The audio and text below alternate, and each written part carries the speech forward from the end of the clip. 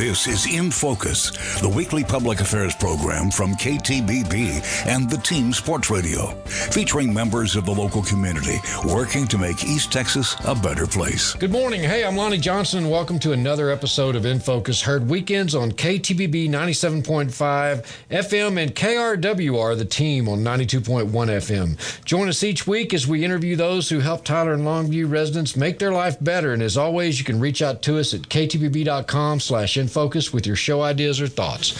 This week, I'm happy to interview Amanda Herterich, who is with Historic Tyler, and we're going to talk about some of the actually a new neighborhood that's been added to the historic division, I guess you would say, and that is Pollard. Mm-hmm. So good morning, welcome aboard, and let's start there. Okay, good morning. Thank you for having me. The Pollard Historic District is in the nomination process right now, so it's proposed. It's not yet final, but we have nominated it to be the 9th and largest historic district in Tyler. So it encompasses over 1,200 properties, and these properties date from the 1940s to 1973. It's that post-war period of population boom and growth and prosperity in Tyler, and so you see minimal traditional style homes, styled ranches, and modern architectural features. A lot of Frank Lloyd Wright kind of 50s stuff in there also. Mm-hmm. What are the other 8? The other 8. Okay. Yeah. You're going to put me on the spot. All right. I'll put you on the spot. Okay. So the first one was Charnwood, 1999. Okay. We also have Shortline. Okay. Where's Shortline? Okay, so Shortline is just Rosewood Cemetery. It's just east of it. It's a tiny little division or a little neighborhood, like the old Rosewood Cemetery. Really? Yeah. No, I know. Rosewood, the one on Broadway, right? Oh, sorry. Excuse me. Oakwood. Oakwood. So Oakwood. Okay. So there's Oakwood Cemetery. If you go to the east, there's a couple of blocks of like modest kind of row houses, and that was historically African American rental homes. Okay. So that's Shortline. We said Charnwood, East Ferguson. So downtown, just east of the downtown heart. Okay. Like 2 to 3 blocks. And that's called the East Ferguson? That's East Ferguson. Okay. It's another couple of blocks. Same row houses. That was predominantly working class rental homes. 1920s bungalow style. So Shortline and East Ferguson are very similar. Not to get sidetracked, what denotes a bungalow style? Okay, so when you think of bungalow, it's used commonly, but most often with craftsmen. So you have the kind of tapered columns. It's usually a boxed massing. I don't know if that makes any sense. You're looking at me. No, like it does. No, I'm not. I do understand, because you're talking about the supports that get more narrow at the top and wider at the base. Yeah. And they're all over these historic neighborhoods. Yes, and usually there's like a small porch, and the street-facing front is typically, it can be narrower, it may be wider, but they're placed up towards the sidewalk. Does a bungalow denote a smaller dwelling? Often they tend to be smaller. I mean, I guess it depends on your perspective, but I mean, they could easily be 2-3 bedroom homes. They might be single story, 2-story, but they're not going to be the really stately style. Exactly. Yeah. Okay. So that let's keep moving, because I'm just really curious. Okay. So let's see. We have 3? I think 4 downtown. Okay. Now, that was not a project Historic Tyler did. That was a City of Tyler project, but all the other ones I'm naming, Historic Tyler had a hand in creating. So we have the downtown area. We have Azalea, of course, Brick Streets. Brick Street is that the newest one? The newest... Let me think. So Pollard's going to be 2019. Downtown was 2022. Okay. So it's really new. Okay. Then prior to that, it may have been Brick Street. So I'll have to check on the year on that one. Why did it take so long to declare downtown a historic area? That's a real good question. Thank you. I might direct you to Amber Verona. Okay. Yeah. Okay. I think there was a lot of discussions. It takes a long time to do a National Register nomination. Particularly the more properties you're looking at, the longer the process takes. Each one's really thoroughly documented, and the history is documented. So I know it was a multi-year process, so it was begun well before 2022. It was likely, I think it was begun 2017 or 18. So she can tell you all the story on that one. What does it take to qualify an area for a historic designation? Okay. So often you're looking at either does it have historical or architectural significance, or sometimes both. Mm-hmm. So in the case of architecture, we talk about integrity. So the less that and we're just talking exterior for these purposes. If the exterior of the building maintains as much of its authentic materials as possible, that's high historical integrity. That shiplap, that's windows, that's doors, that's or if it has alterations to it, have they not been damaging to the building? Like, for instance, those metal skirtings or awnings that are sometimes attached on old buildings. Mm-hmm. The building may date to the late 1800s, early 1900s, but that awning was a 1940s or 50s edition. Well, that can easily be removed, and you're fine. So you look at things like that. If the building has been chopped and changed, it has modern vinyl windows, the original doors aren't there, the whole door opening has been changed, then the historical integrity has been compromised. Right, and that can't become historical site. Right, it'll probably be considered non-contributing is how they label that. Okay. Yeah. And, so Tyler, all of East Texas, I mean, whether it's Cherokee County, Smith County, Cass County, all these counties, especially more as you move towards Louisiana, they're very old. Yeah. Right? Uh-huh. Is this area one of the oldest, like, more historical places in the South, so to speak? Okay, so I got a really good response to that, at least I think. Okay. I got to give That's what credit we're all about here. To Dr. Scott Sosby at SFA. He said it depends on how you define old, how you define town, and how you define Texas. So, having said that, I would say you yes. running for office? No. Okay. No, that ain't my thing. Okay. I just want to save old buildings. There you go. No. The Spanish missionaries first came to East Texas in about the 1690s. Okay. And there was a continuous presence until about 1774. So East Texas certainly has a strong claim for some of the oldest as far as European occupation goes. Okay. Now, the French were there first in Louisiana, which is why the Spanish then said, oh. Right, and the Germans went to Central Texas. They did later on, yeah. Okay. So mid-19th century, the Germans started settling that part of what was then Texas. So initially, but we were still really the oldest part of Texas because we kind of moved out west too, correct? From a European perspective, yes. Yeah. I mean, the Caddo, we're already here. Of course, the Comanches in West Texas, Karankawa down South Texas. But yes, so it kind of is interesting. The colonization in Texas started with the Spanish and went northeastward. Mm-hmm. And then colonization retreated. The Spanish went to San Antonio, and that was a buffer. And then later on, Americans start coming from the eastward. So okay, got you. The colonization routes flip-flop depending on which group you're talking about. But that's why Texas is such a blended state culturally. That's really interesting. That's cool. Really interesting. So we started about talking about the Pollard neighborhood. Yeah. We went all over the place. But I wanted to visit that because for those of you who are listening, first off, let's give, it's kind of moving around all over the place, but let's give your URL. Oh, yeah. Okay. So just about a week and a half ago, we launched a new website. So www.historictyler.org. There you'll find all the details for our events. So we have the 44th Annual Historic Tyler on Tour coming up in April. So April 6th and 7th are the weekend tour dates. Tickets will be available in March for that. And then we also have info on membership. So if you want to join our small nonprofit, we'd love to have you. And then we also have more resources available now, too. So if you're interested in historic preservation and you don't have a clue where to start, I've got lots of books, handouts, National Park Service preservation briefs, the whole shebang. So check it out. So on the historic, we'll get to Pollard in just one second, but on the historic tour, on the home tour, can we go through the homes, or do you just drive by and look at the homes? No, you'll have access to the inside of the homes, and access is determined by the homeowner. So you may not be able to go upstairs, for instance, but you will be able to check out the interior of each home. So there will be 5 homes on tour. that weekend, so you could do Saturday or Sunday.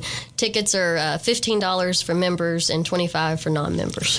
Where are the 5 homes located this year? There's one in Charnwood. Okay. It's at 627 South Fannin, cute pink Queen Anne style. Oh, that's one of the big homes. It's spacious, Right. yeah. I'd say it's pretty big. Well, on Fannin, they're the large homes. The larger homes. Okay. It has beautiful 14-foot ceilings and cypress front doors, and it's a wonderful home. So the kind of brown one with all the woodwork, ornate woodwork all over it? They're across from that. This one's light pink. Oh, okay. Yeah. Got you. Okay, okay. And then the others are concentrated in the Azalea. Well, there's one in Brick Street and then 3 in the Azalea residential historic district. And these homes, these people open their homes to us. Yeah. And let us go through and basically look at them. Now, these homes, the homeowners have obviously kind of leaned into the historic nature of their homes. Do you find that they furnish them with period correct stuff? Most often, yes. So these are definitely my kind of people. Yeah, no, mine. That's why I'm asking. Yeah. Yeah, so it's certainly a big ask, to have someone open their home to the public. I mean, to support our nonprofit. So, kudos to them for being willing to do it, and we certainly admire them because they help preserve these old homes. They tend to, you walk inside and you see these beautiful antique pieces that often match the period of the home and the style. So. We also have docents inside. So, you do a self-guided tour, but if you want to find out more information, the docents are happy to share kind of the history of, the home or its furnishings or stories of the homeowners. So, Docents? Docents. So these are folks that, Educate me.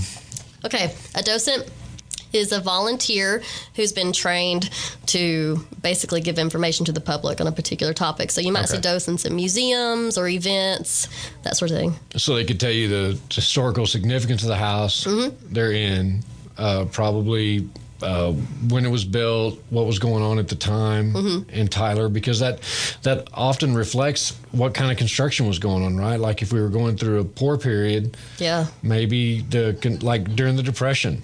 Right. Because there were homes that were built in the Depression that would qualify as historic, right? Definitely. And those building materials would be different.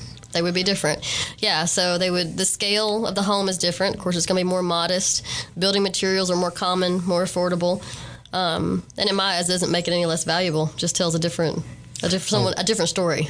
For sure. And I think some of the layouts and designs are super reflective of that. Like I said, there's a house on Donnybrook that you've got one house next to it, and then the other house was the sharecropper's house. Right. Which is you don't hear very often. Right. Unless because a lot of those haven't been saved. So, sometimes the big house is saved at the expense of those smaller subsidiary structures. So you're not really getting the whole story unless you save everything. So the ones that were torn down a lot, would those have been like shotgun style homes? I don't know this for sure, but I would say probably. Right, because there was probably for a lot of them, it depends on where you're at, but yeah, a lot of those large homes probably would have had auxiliary structures for domestic servants. Some of them also lived inside the big house themselves. So, can you explain to our audience what a shotgun house is? I use that term, but so shotgun refers to basically, if you've ever been to New Orleans, you've seen a shotgun. So very narrow, small portion is facing the street frontage. There's going to be one single front door, one, maybe 2 windows. So it's a narrow profile from the street, and then it runs deep on the lot. And I've heard a few different stories as to why.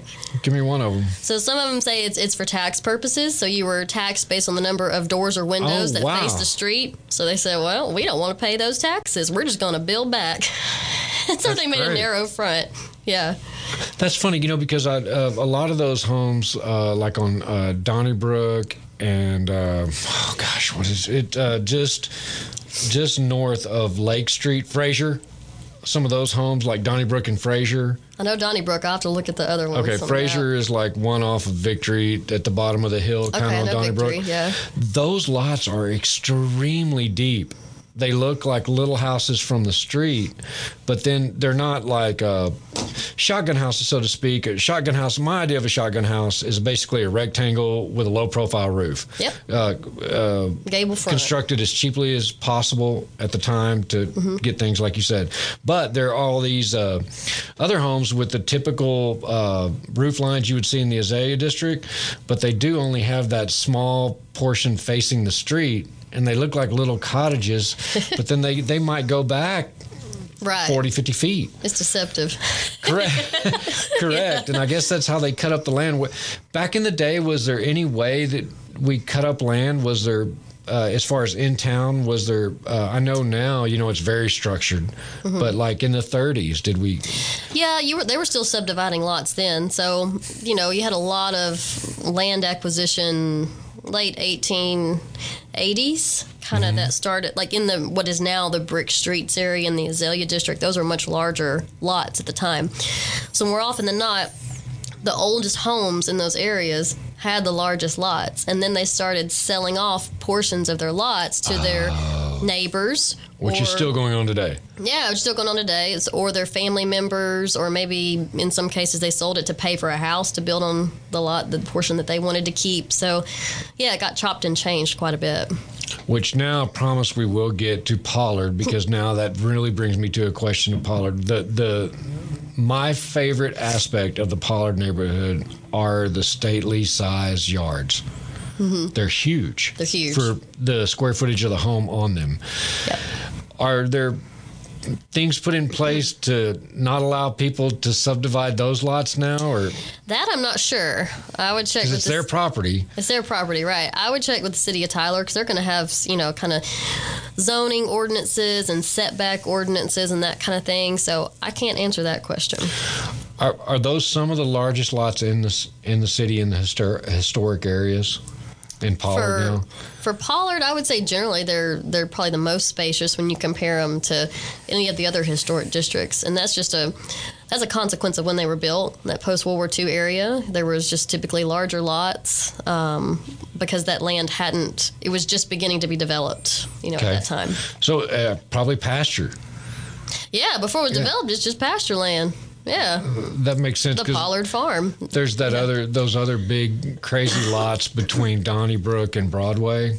There's like, I don't know, a dozen. Oh yeah, a dozen.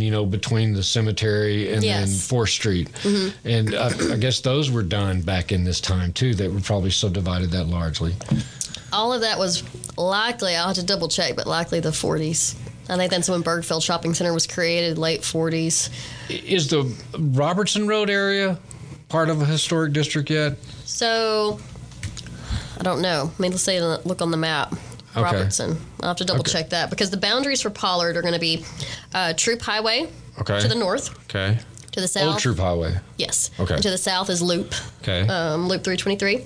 To the west is going to be New Copeland. Okay. And to the east is like Paluxy and Dinah.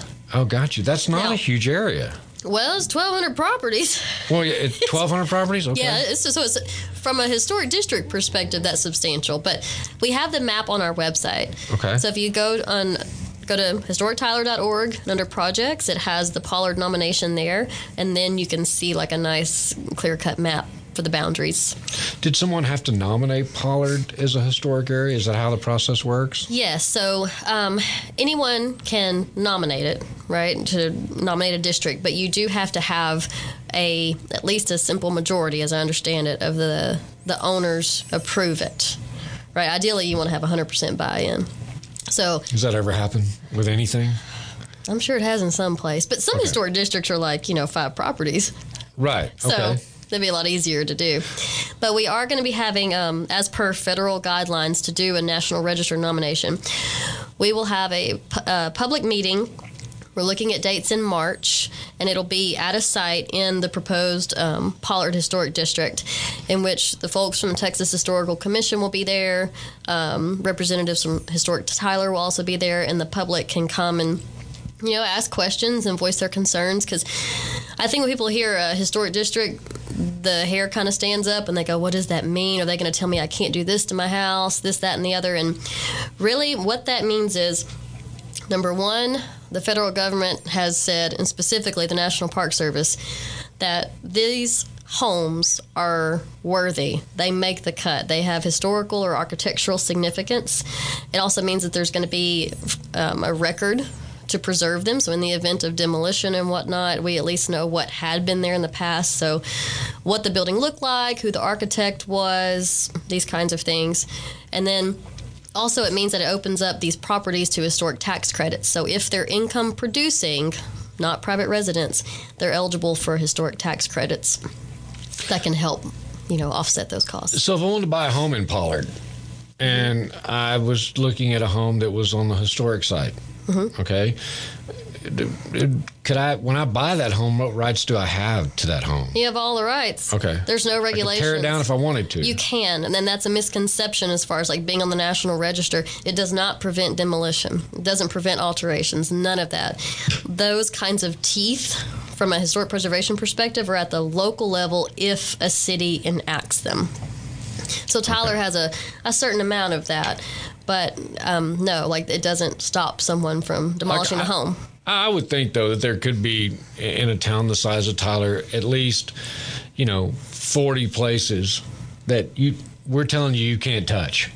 Yeah, but if it's a local landmark, then it's going to have to be reviewed by the city, by the Historic Preservation Board. So there's going to be some stop gaps there, right, before that happens. So there are some checks and balances in it, but just by the very fact that it's on the National Register doesn't prevent that. So the home you mentioned on Fannin that's on the tour this year, and that square right there of Fannin, Donnybrook, Houston, and Charnwood. Yeah. Okay, that square right there. So there's the White Mansion that was owned by a law firm, kind of on the southwest corner. Yes. And then a couple of other mansions, and then the large pink one in the center there that we talked about. Yeah. So what is the story on that house? The pink one?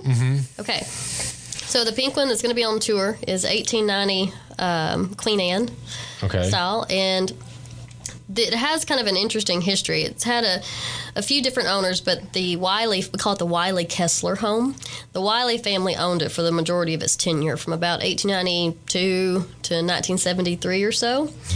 And apparently the lady who was married, her name was Rebecca Wiley, married to the gentleman who owned it. She was a Mardi Gras queen from New Orleans. Okay, all right. And so she wanted to inject a bit of that flavor into the home.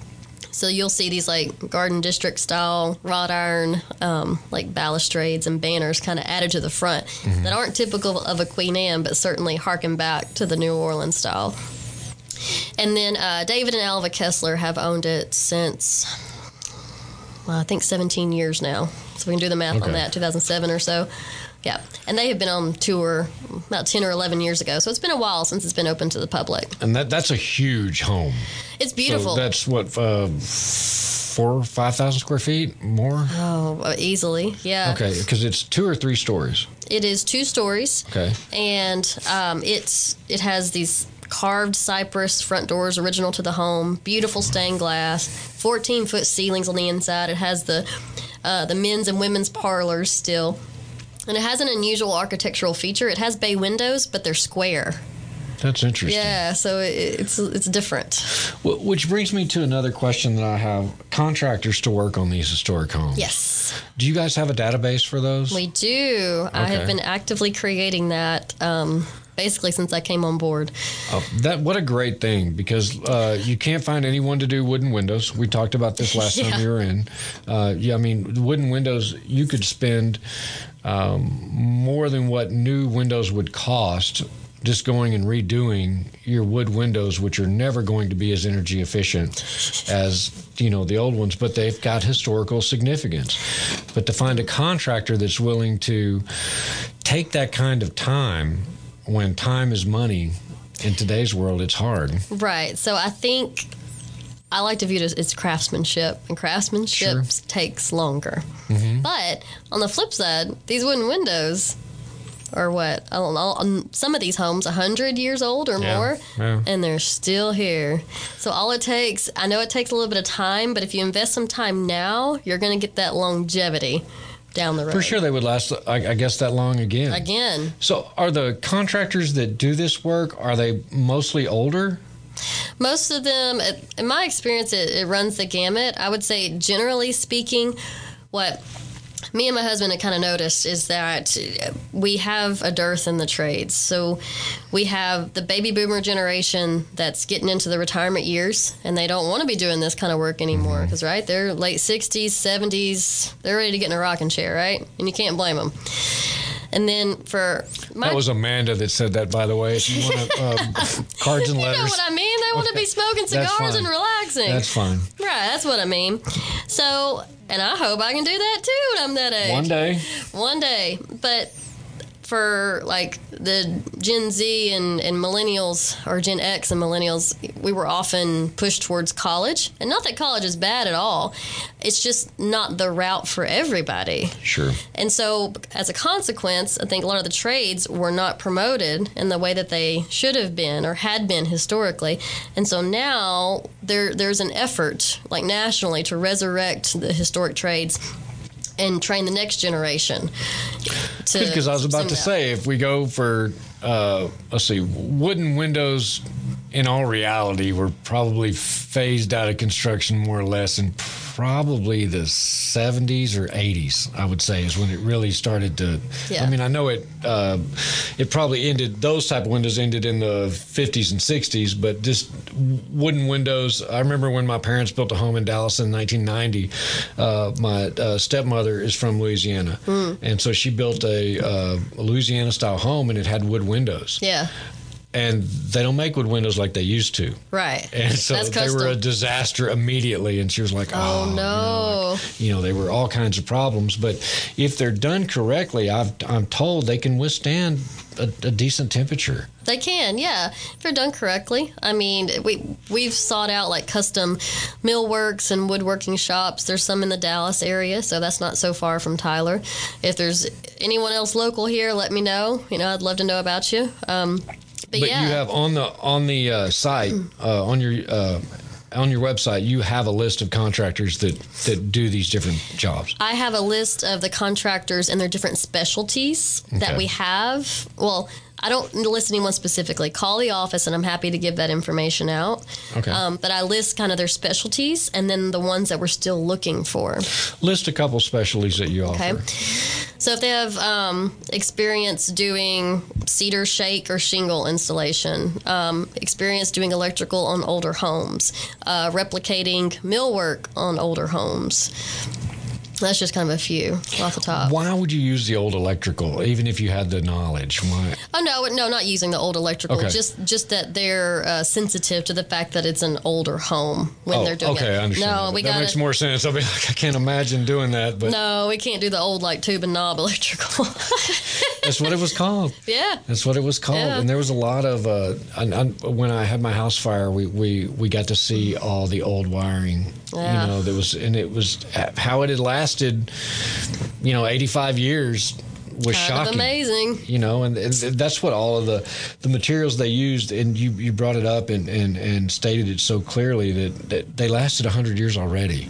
Yeah. I mean, even if you're only repairing part of them lasted 100 years. Right, and homes are not meant to be just left there, built, and then walked away from or untouched. Like, you have to maintain them. So in a lot of cases, these historic homes, it's just a matter of deferred maintenance. No one's cared for the past 25 years. Correct. Right, so if they care now, or if they had cared then, these homes they'd still be in great shape. Amanda, let's give the dates of the home tour again. Okay, yeah. So Historic Tyler on Tour is going to be Saturday and Sunday, April 6th and 7th. We will also be having a candlelight garden party tour on Friday night the 5th. So tickets for that are $125 for members, $150 for non-members. So that's a really big kickoff party for the weekend. And then tickets for the tour, $15 and $25. And are you giving out yard signs again this year?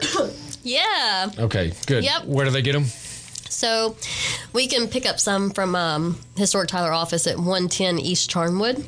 So we'll have some of those. I've already got one out in my yard, and I'm handing out more to the members at an event this Thursday. I'll stop by today to put one in my yard. I think it's a great thing. I think it's a great thing for Tyler. I love the way that you guys just wrap your arms around the historic value of Tyler. Thank you. In Focus is a weekly public affairs program featuring members of the local community working to make East Texas a better place. In Focus is produced by KTBB and the Team Sports Radio. And we thank you for listening. Join us again next week.